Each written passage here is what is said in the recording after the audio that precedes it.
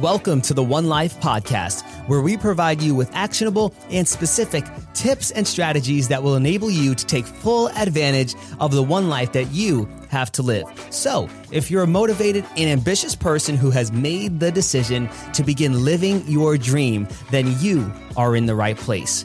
I'm your host, Devin Rodriguez, and let's jump right in. Well, hello. Happy Friday, friends. I hope you are doing well. I hope your week was awesome, and I hope that you are ready for the weekend. I know that I have been blessed and highly favored, and I hope you have been as well. And even if you don't think you've been, I bet that you have. And that kind of leads into what I want to talk to you today about. Man, as I look at my life and the trajectory that my life has taken in my short 23 years here on earth, a lot of failures. I'll never forget when I was in high school. My first 2 years of high school, I was a very mediocre student. I had like an 80 to 85 average. I really wasn't all that much. I was in the middle of the pack and I was very complacent. My dad sat me down one day. You guys heard this on the podcast. I was playing Call of Duty. I was playing watch the guy coming to the right. Watch the guy coming to the left. And my friends, it would be like 1 o'clock in the morning. They say, I'm throwing the grenade. And I would just stay up all night playing Call of Duty in high school. It was like my full-time job when I wasn't at work. Don't act like you didn't have a full-time video game job or something. Okay, don't judge me. I was a child. Thank you very much. But that was my full-time job. And it was 1 a.m. during the summer. And my dad calls me, Devin! Oh, God, why is he calling me? Devin, get out here. I don't answer him. I'm too busy playing my game. So I make believe like I don't hear him. Devin! I tell my friends, I say, guys, I'll be right back. My dad's calling me. I don't know what the heck he wants. I run out to the dining room table. I said, Dad, what do you want? He says, sit down. So what is it? What is it, Dad? He says, Devin, I want you to answer this question. I said, okay. What is it? He said, why are those that achieve anything great in this world, how are they any different from you? I said, I don't know, Dad. Can I just go back to playing my stupid video games or my very awesome video games? And he says, no, son, answer my question. I say, Dad, I don't care. He says, answer my question. I say, Dad, listen, those that do really well in school or those that got the really good grades or do anything great, they're just naturally gifted, talented, and different than me. And he says, son, never forget what I'm about to tell you. And these next words changed my life forever. He said, son, anyone who's ever achieved greatness puts on their pants one leg at a time, just like you do. Anyone who's achieved greatness puts on their shirt one arm at a time, just like you do. So I'm going to ask you again, son, what makes you different? And I said, just like any other 16-year-old, Dad, I don't care. Can I just go back to playing Call of Duty? And he says, okay, son. But those words that he told me planted a little seed in my mind. That what if I actually do have this inherent greatness? That if anybody else has achieved anything great, so could I. So you know what I said? Let me see if I could do this in my high school. I was ranked 57th at the time. Now they had this thing called the principals list, which was the top 5 students. And I had a crazy, bold, ambitious goal going back into school. I said, let me see if I can go and get on that list. No one had ever gone from 57 to 5. And that's the first thing that I want to point out onto today's episode, is that if you looked at those that are achieving greatness, most of the time, the people that are achieving greatness continue to achieve greatness, and those that are achieving at a mediocre level continue to achieve at a mediocre level. But it's not about the skill set that separates them, but it's about the mindset that separates them. How do I know this? No, my class, the top 5, never changed. It was always the same people. So I made a decision. I said, let me see if I can get in there somehow, some way. Long story short, I was sitting there one day. It was the end of the semester. I was sitting in the computer lab and the bell rings at 2:30 for us to get out. Ding, ding, ding, ding, ding, ding. And I run onto my phone and I checked the grades portal and it wouldn't load and it wouldn't load and it wouldn't load. So I said, come on, phone. And sure enough, after 3 months of hard work, I saw I had a 99 overall average, up from a 92 the last year or something, like 99.8. And as soon as I saw that, I ran through the halls. I said, yeah, I did Yes, I did actually just put up my hands as I was saying that. Thank you very much. But then another thought went through my head. Did I make it on the list? Because those that were on the list, they usually had like 100, 101 average because they were in the advanced placement classes where they would get extra points. They thought I was too stupid for that. So I was just in the regular classes and like one honors class. Oh, yay, whippy. So I started texting all the smart kids. What was your average? What was your average? What was your average? And I started comparing them. And I said, holy crap, I think I'm in the top 5. I go into school the next day and I look at the principal's list, which is out in the hallway hanging on the board. And I look at the list and it was number 1, Nick. Oh, actually, number 1, Melissa. Number 2, Nick. Number 3, it was Crystal. Number 4, I want to say Chris. And then number 5 was Amanda. I said, damn it. How is this possible? So I texted Amanda. I said, what is your average? She said 99.8. I said, that's my average. So I go to my math tutor, Mr. Hartman. I said, Mr. Hartman, we have a problem. He says, what is it, Devin? I said, the problem is that I got a 99.8 average and she got a 99.8 average. Why am I not on the list? Well, Mr. Hartman, rest in peace, Mr. Hartman. He was for the boys. You know, he was for the boys, meaning he would go the extra mile for me. So he went down to the principal's office and he fought for me. And for the first time in school history, they made the principal's list 6 names long, and I was the 6th one. And I went from all the way from 57th to tied for 5th. 57th to 5th. How did this happen? Because it wasn't a difference in skill set. It was a difference in mindset. No one had done that before. And I don't say this to impress you because anybody could do it. I say it to impress upon you the fact that the difference between where you are and where you want to be, or the difference between where you are and somebody else isn't necessarily the skill set, but it is 100% the mindset. The problem wasn't, can I do the math problem? The problem was, I didn't have the belief that I could do the math problem. But once my belief changed and I started challenging my old beliefs, then my results started to change. But the problem that I had in my first 2 years was that my belief was that I was only capable of mediocrity. And how did that belief come to be? It came to be from my past. See, our beliefs are formed through a couple of different ways, but one way in which they're formed is through experience. When we grow up and we're told by our parents, yeah, you can't do that when you're older. You got to play it safe. You can't be a great one. You can't do this. And then you go to school and then you get a 70 on the test. And then you get an 80 on the next one. And then you get a 70 on the next one. And then the teacher calls your parents in and says, sorry, your son is performing at a very low level. He is mediocre. He is average. Then what does that do to us? That makes us develop a belief that we are average. And as a result, we continue to perform at average until we are challenged, either internally by ourselves. We get sick and tired of being sick and tired. Or somebody else challenges us, like my dad did. He said, if anybody else could do it, so could you. So I said, the hell with my past. Let me try to recreate a new future. So I started developing a new mindset. How did I do it? I started listening to positive and motivational YouTube videos. You're probably thinking, Devin, that crap doesn't work. Devin, doesn't. Yes, it does. And can I go a little bit of science-y on you? Let me explain to you why it works. We have these things called neurons in our brain. And what neurons do is that they connect with one another. A neuron is simply a thought wave. And what happens with neurons is that they fire. So you have one thought, pew, you have another thought, pew, you have another thought, pew, you have another thought, pew. And what happens is that when we consistently and persistently think the same thoughts, these different neurons, they come together and they form a neural pattern. And those patterns become our beliefs. So the thing is, though, is that our beliefs start off very weak. For example, if you just think something a couple of times, I'm great, I'm great, I'm great, I'm great, you're not just automatically going to be great. And this is why.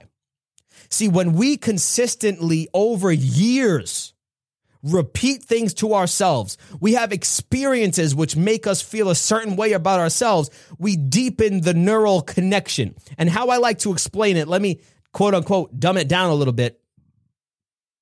At first, our thoughts, the neural connections, at first they start off as like a little one-way dead-end street.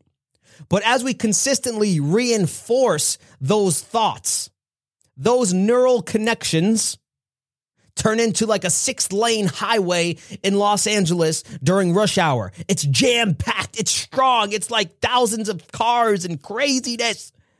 And that's how our thoughts become dominating.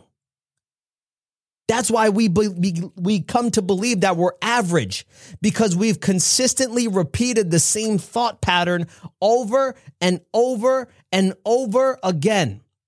And those neurons that we have in our head fuse together stronger and stronger and stronger and stronger and stronger until it's a dominating thought in our mind. And it's a 6-lane highway, jam-packed. You get what I'm saying here? That's why our beliefs dominate our life, for the better or for the worse. So how did I deconstruct that? I took these negative thoughts that I had about myself, which were, I could never be smart enough. I'm not gifted enough. They're just naturally talented and I'm not. I can't study. I'm just mediocre. I'm not good at math. I'm not good at physics. I almost failed chemistry. All of these different thoughts. Those were the ones that I had reinforced for years. And they were that 6-lane highway. So you know what I had to do was I had to start off building another thought pattern. And that is why motivational and positive and optimistic videos and messages are so important, because they begin to fire new neurons in your mind. Remember what I said earlier? Boo, boo, boo, boo. So now instead of reinforcing the old negative patterns of I'm not smart enough, I'm not good enough, they're talented and I'm not, they're brilliant and I'm not, I can't study, I'm bad at math. So instead of saying those old things, now I was hearing things like you are greatness. You have to be hungry. You got to grind. You have greatness in you. If anybody else can do it, so can you. So I had all of these new neurons flashing in my head. Boo, boo, boo, boo. Or we could just call them thoughts. I had all these new thoughts coming into my head. And with repetition, like I said earlier, with repetition, these new thoughts started to come together. And as these new thoughts came together and they turned into a one-way dead end, like I said earlier, how our thoughts start, eventually it turned into a little highway. And then eventually it turned into a nice 2-lane highway and then a 4-lane highway. And then as I constantly repeated these messages and fed my mind over and over and over again, what was happening was that I was filling my mind with so much positivity that all of the negativity started to be pushed out. Because you can't be negative and positive at the same time. That's called the law of polarity. That states that there can only be one that exists. I'm either negative or I'm positive. I'm either happy or I'm sad. I've never been positive and negative at the same time. That doesn't make sense. I've never been up and down at the same time. I'm either up or I'm down. So I started to reinforce these new positive thoughts within me. And as that built up to the 6-lane highway, guess what happened to the old deconstructive thoughts of I'm not good enough, I'm not good at math. Those started to go from a 6-lane highway down to a 4-lane highway, down to a 2-lane highway, down to a little tiny 1-lane highway, down to a street, down to the to the dead end one-way street.